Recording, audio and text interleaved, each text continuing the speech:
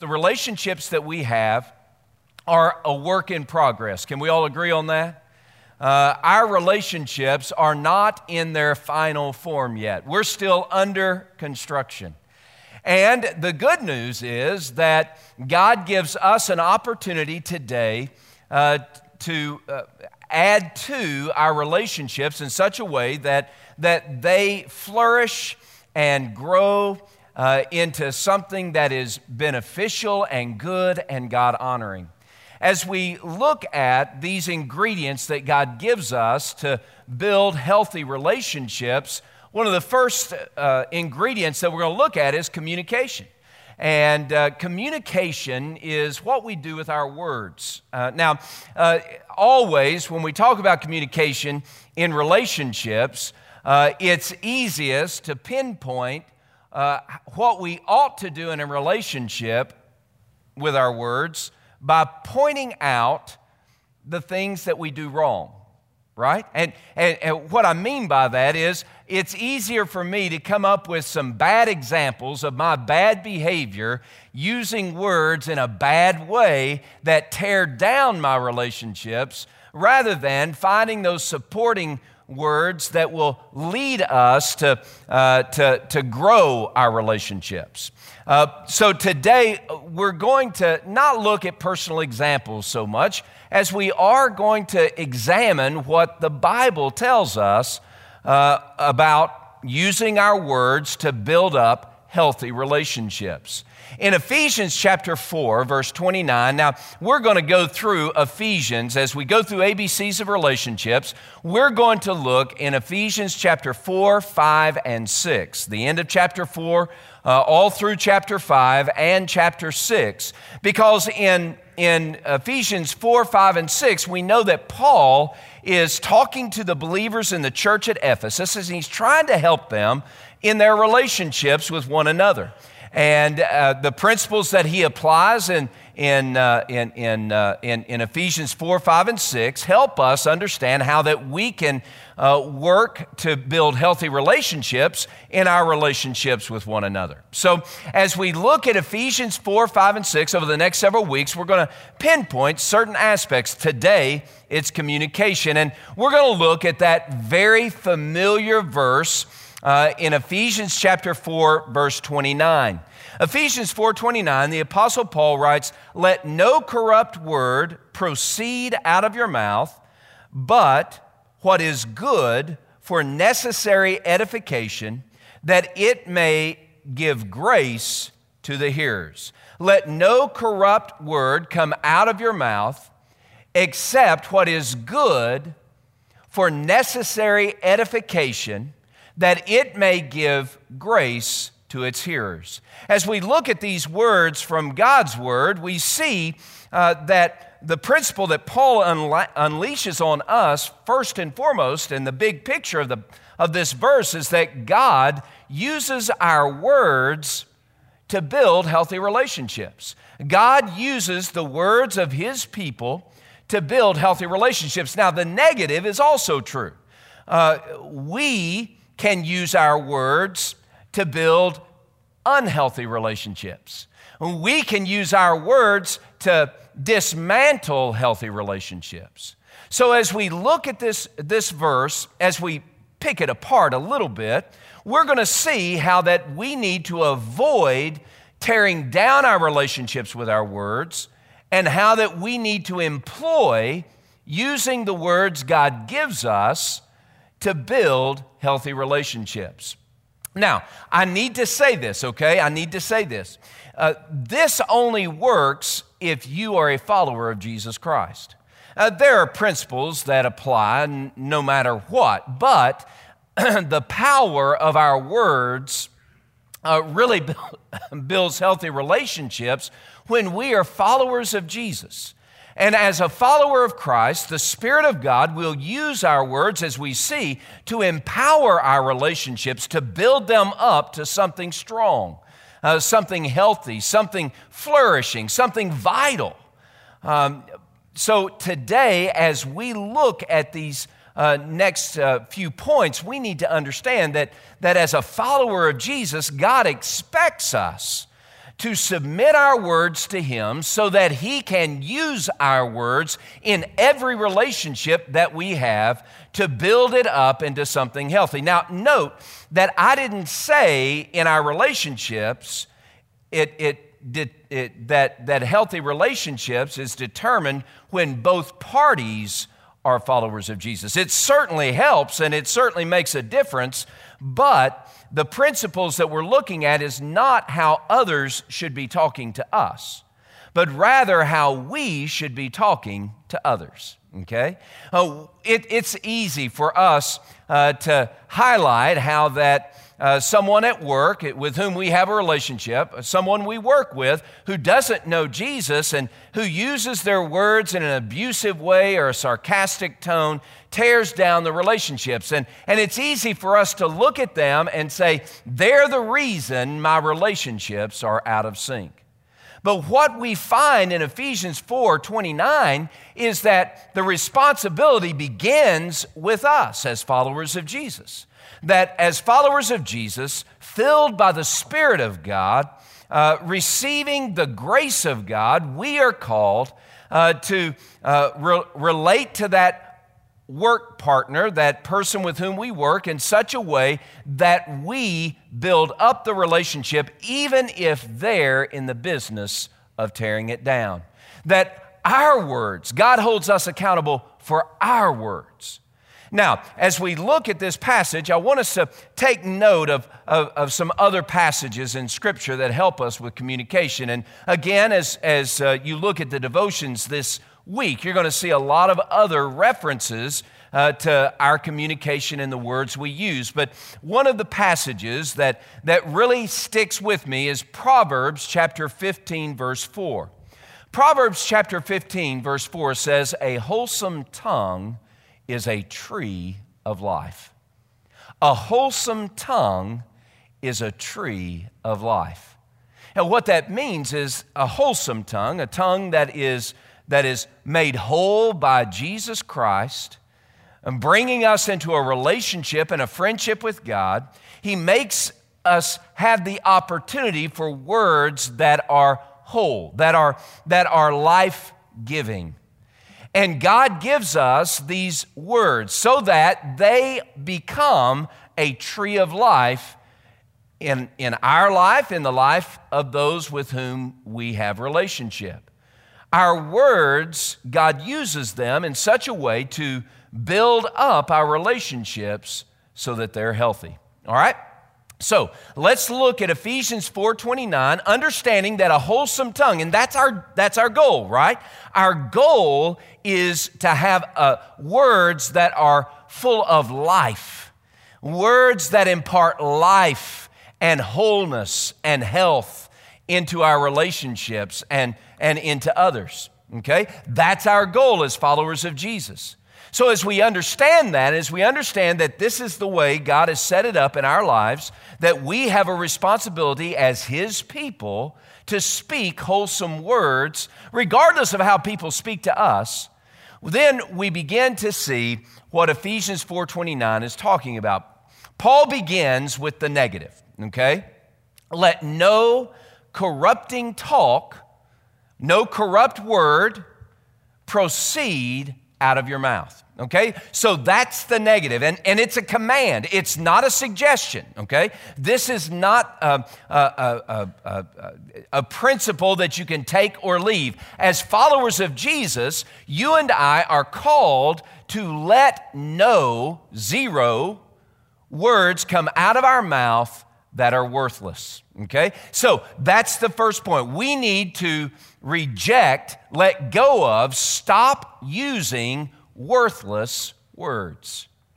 The term for corrupt in the New King James Version, or corrupting in the English Standard Version, the term for corrupting there is a term that has a wide range of meaning. It can mean worthless. It can mean rotten. It can mean filthy or obscene.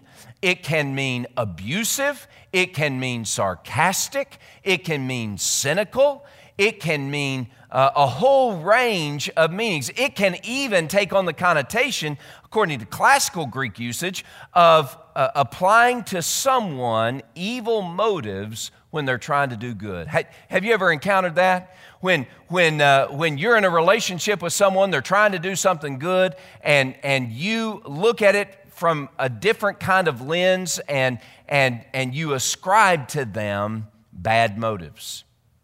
Well, that is worthless words. And so when Paul says, let no corrupt speech come out of your mouth, he's saying, stop using worthless words. Stop using these words that are worthless. Now, what makes them worthless? In the context of this passage, because in the next phrase he says, except what is good or beneficial. So worthless words are the opposite of the good words or the beneficial words. When he's talking about worthless words, he's talking about words that sound like this. When we use words like this, the clanging and the banging words, the words that destroy, the words that hurt, the words that cause harm, the words that diminish others, the words that make others feel less than what God intends them to feel. Many times we use our words not as a tree of life, not in a way that gives hope and healing, but we use our words to damage, to destroy, to demean, to diminish. Now, it happens that we do that most of the time in the relationships that mean the most to us. In other words, I find in my own personal experience, and what Paul is doing here in this passage, is he's painting a picture of people who are supposed to live in community together. He's painting a picture of people who are in relationship with one another, and their purpose is to build each other up. But he has to talk about corrupting words because they've been using their words in such a way that hurts rather than helps. When Paul is using this phrase of corrupting words, he's talking to us about our relationships with one another in this church, but also our relationships with those that mean the most to us. And in my own personal experience, what I've discovered is that I reserve my harshest words for my wife. I wish it weren't so, and maybe I'm alone in that journey, but I have a feeling that I'm not. The words that I share with my wife, I share in a tone and a tenor, and sometimes she says, it's not what you say, but it's how you say it. And instead of being a tree of life for our relationships, my words become clanging and banging, hurtful instruments that tear down rather than build up. And what happens is we excuse that kind of behavior. We excuse that kind of behavior because we get into a fight. We get into a fight, and those with whom we have the closest relationship, we know the words that hurt the most in those relationships. Oh, we know the words that can create the greatest sting. We know the words that can spark the greatest pain. In the relationships that we have with those closest to us, many times we use our words, as Proverbs 15 says, we use our words as thrusts of a sword, rather than using them to build up and to make whole. And so what I'm suggesting is that Paul is attacking every aspect of us using those type of worthless words that diminish, demean, destroy, devastate others. In fact, the language that Paul uses is so very clear. He says in this command, let no corrupting word proceed out of your mouth. The language there gives no room, no excuse for us using words that do this to another. Now, just take a moment and think. Do you use your words like a hammer? By the way, can I just say that when we use our words like a hammer against a hard head, we don't get a good result. In the same way, when we use our words like a hammer against a hard heart, we don't get a good result. We use our words in a worthless way. It produces no positive fruit. And so, in our relationships with others, whether it's our wife or our husband or our children or our parents or our co-workers or our schoolmates, when we use our words in a worthless way, we are tearing down, not building up. And Paul says, and God says to us, you got to stop it. And there is no room, there is no excuse for a follower of Jesus to use their words in a way that creates a worthlessness. The language of Paul's command, when he uses that word proceed and then he uses this no with it, he's saying that there is no excuse for using words that do that. None. Again, we like to give ourselves a break and say we can do that when people speak ugly to us. If somebody speaks ugly to me, then I have the right to speak ugly back at them. But Paul says, no, you don't. God says, no, you don't. When we encounter words that are doing this to us,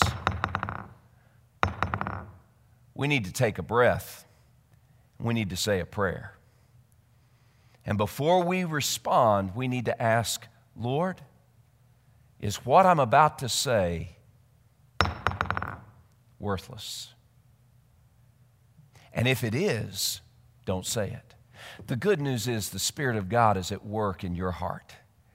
And in a moment, when you take a breath and you say that prayer, in that moment, Lord, are these words I'm about to say, are they worthless? And if in that moment the Spirit of God puts a hold on your soul and puts a bridle on your tongue and says, don't say it. That's a beautiful picture of the Word of God as an instrument in the hands of the Spirit of God applying to your life and in your relationships. See, we cannot build healthy relationships if we're using worthless words. So we've got to stop it. In a moment, I'm going to refer to something that Jesus said in Matthew chapter 12, verse 36. Actually, I'm referring to it right now, so I'll go ahead. Matthew chapter 12, verse 36, Jesus said that every careless, reckless, idle word that we use in this life will be held to account in the next. Do you realize God is going to hold me accountable for every reckless, careless, idle word? It's a different adjective that Jesus uses in Matthew 12:36, but it has the same idea attached to it. Something that creates harm in the life of another. Guys, stop using your words like a weapon to tear down, to destroy, to diminish, and to demean. Let no corrupting talk proceed out of your mouth.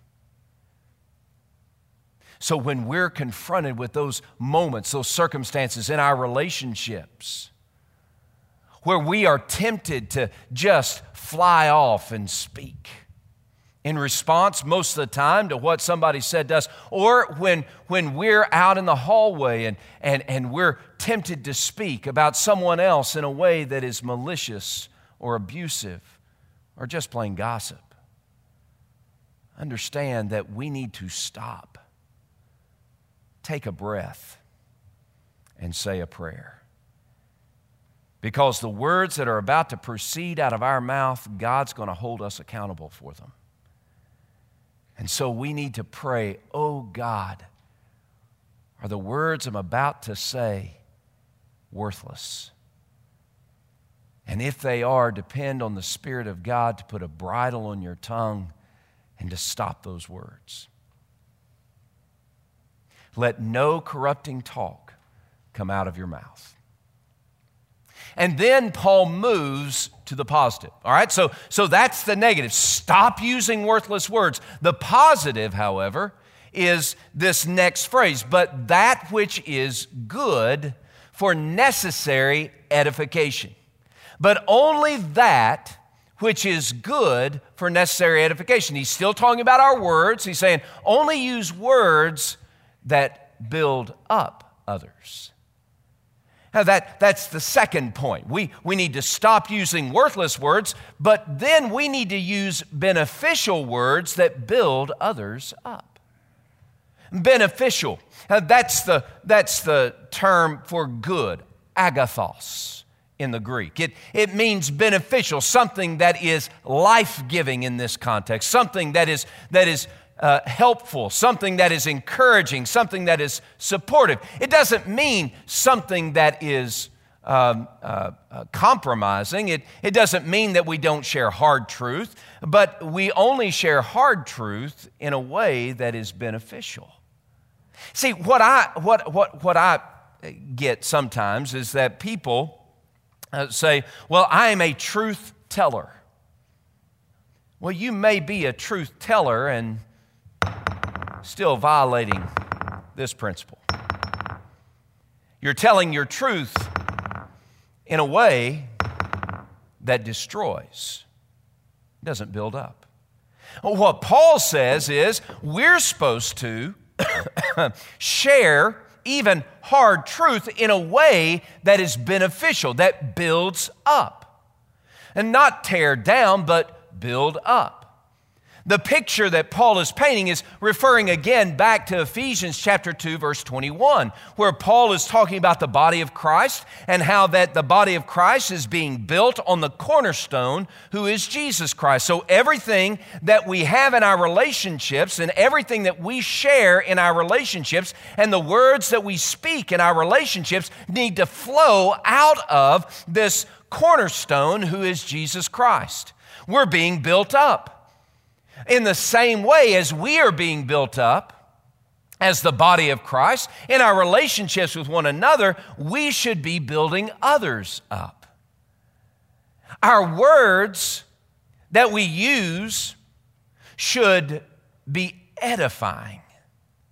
Now, building up to what purpose? And that is the purpose of using our words. The purpose of using our words is to build up. To build them up so that they discover that God can provide what is lacking in their life. Now, I want you to see this because it's not clear in the New King James Version, more so in the ESV. But as we look at this passage, Paul says, okay, so only share the words that are beneficial, and then there's this word necessary edification. Necessary is a word that means need. And necessary edification, that phrase means that you want to build them up in such a way that the need or what is lacking in their life is now met. Can I ask you, when people are mean to you, why do you think they're mean? When people say ugly things to you or about you, Why do you think they do that? Well, it may not be because they're lost, but it could be that they're lost. It could just be that there's something missing in their relationship with Jesus where they are struggling to find hope in the midst of their hurting. It could be, I've discovered in my line of work, when people are particularly ugly toward me, it's not really personal. Sometimes it is, when I don't preach like Charles Stanley. It's not really personal toward me. You know what it is? It's that the people are afraid. Everything around them has changed so much, and their life seems out of control, and the only way they know how to respond is with anger or bitterness. And they feel like hope has left them behind. It could be that they're experiencing some personal hurts that they don't see that God is speaking to those personal hurts. It could be that there's a lack of faith in their life over their circumstances or their relationships, or it could be a whole host of things. But instead of us responding to someone who's been mean to us with words like that, what Paul says is we need to respond to them in a way that builds them up. That builds them up so that God can speak to their life, so that God can show them that He is working on what is lacking in their soul.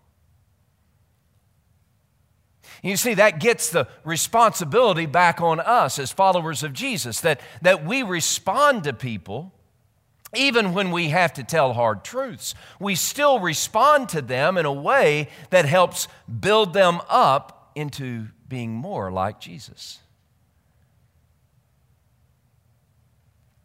I wonder how many of us would stop and try to undo words that we have said when we consider what's lacking in the person's life to whom we're saying them. Instead of just going off, picking up our hammer and pounding away, we need to stop and take a breath and say a prayer. Lord, by your Spirit, will you show me what words I can share with this loved one that will build them up to be more like you. And just think about how different your relationship will be. Regardless of how they speak to you, if you just stop, take a breath, and pray, oh God, by your Spirit, will you show me what words I can share in response to what they've said or done to me, what words I can share that will help my loved one grow up to become more like Jesus. How can I build them up, not tear them down? Again, this is where we have to leave ego at the door, because ego gets in the way. Our ego gets in the way where we want to respond with a barrage of pounding words. We need to submit our ego to the Spirit of God, and we need to begin by saying, Lord, is what I'm about to say worthless? If it is, let the Spirit of God put a bridle on your tongue and then follow it up. Oh Lord, what can I say to this person that will build them up so that they become more like Jesus? And then let the Spirit of God lead your words. You might say, well, I have no idea what to say to someone who says certain things to me, then don't say anything. Now, this isn't the Bible, but it is.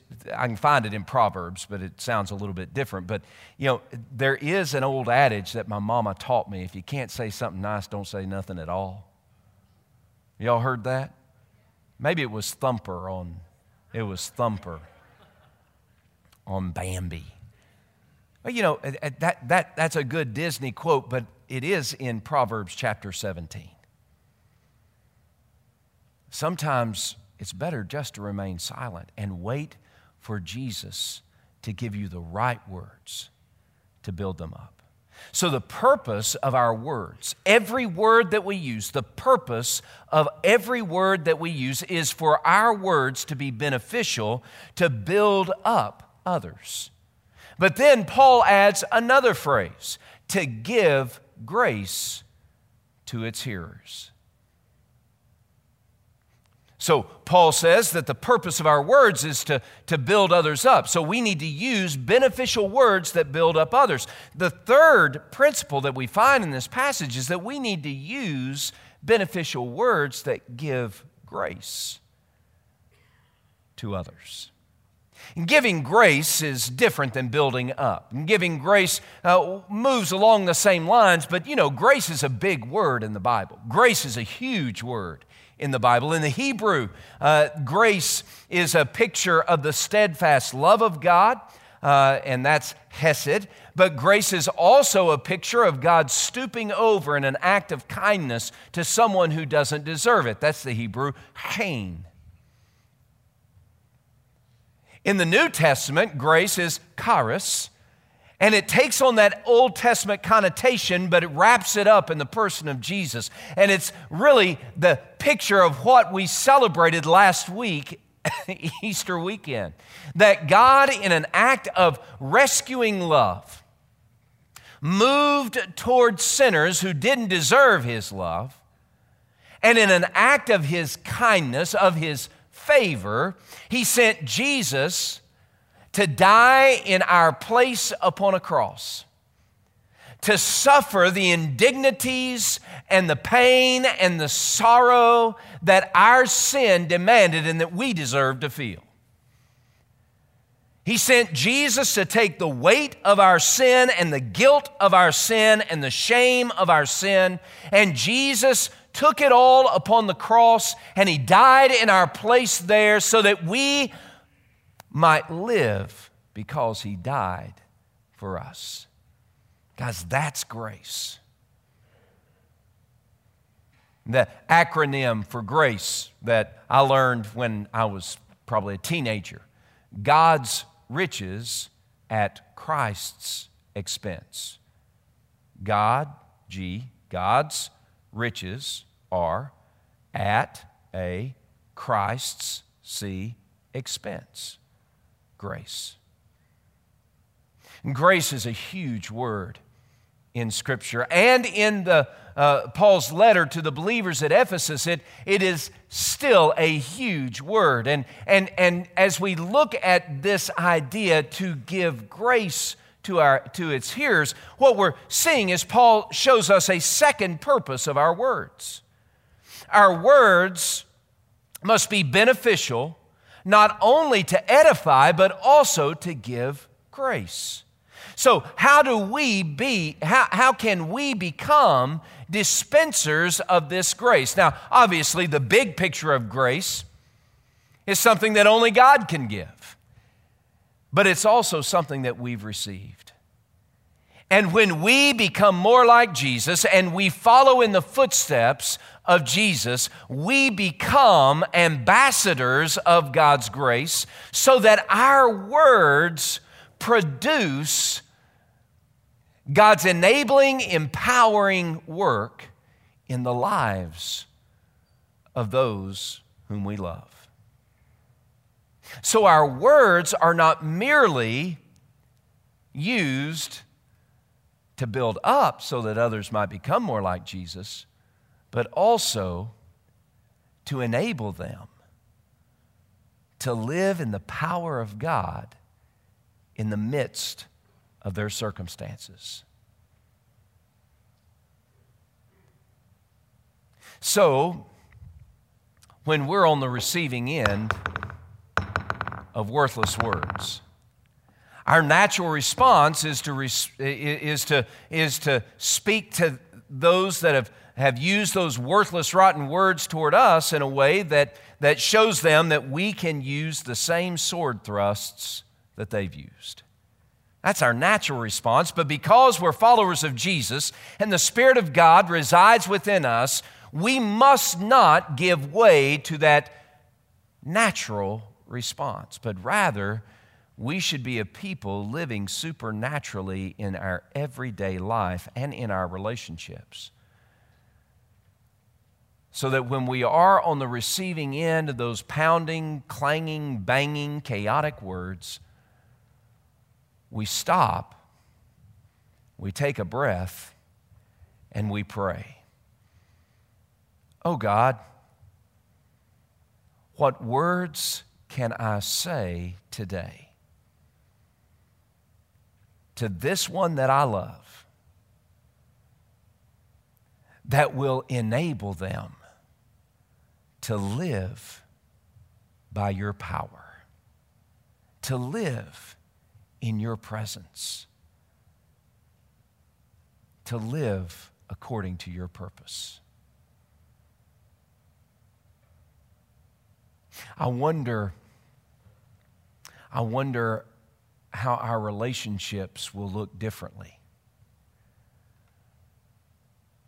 when we take seriously the words we use. Remember, Jesus said in Matthew chapter 12, verse 36, He said, make no mistake, every idle word that you use, every reckless, careless word, you'll be held accountable for. If we really believe that God's word is true, then we're going to be a little bit more serious in how we respond with our words and our relationships. And we will stop using words that are worthless, and we'll start using words that edify and give grace.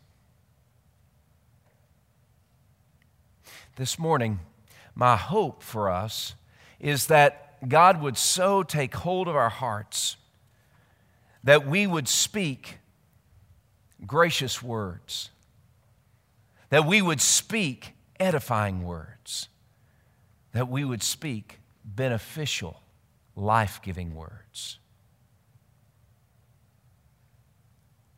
But for that to happen,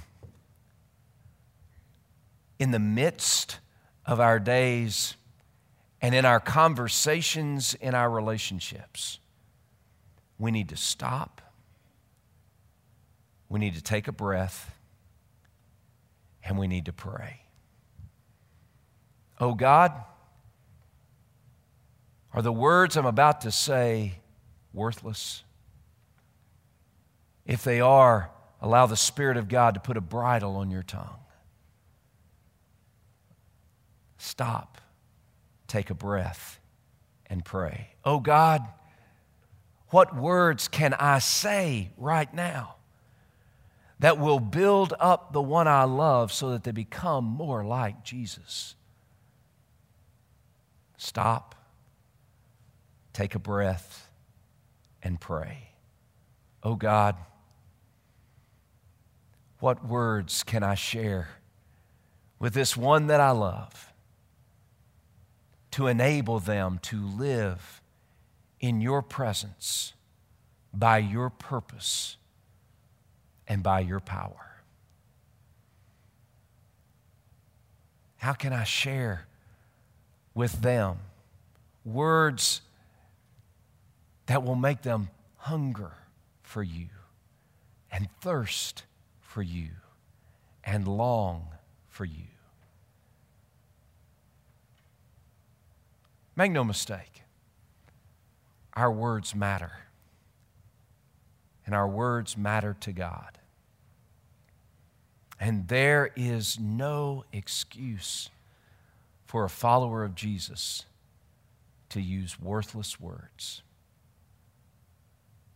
So stop, take a breath, and pray that you would use your words in such a way that they would build up the other person in your relationship so that they are led on a path to become more like Jesus, so that what is lacking in their life might be met by Christ. And ask God to show you what words you can share with that person with whom you have a relationship that will make them, point them to God's power and His purpose and His presence in their lives. I don't know much about relationships. I really don't. I just know by blowing it so many times. But I know that God knows best about relationships. And He desires to use your words and mine to build something healthy in us and in our relationships with one another. So stop, take a breath, and pray.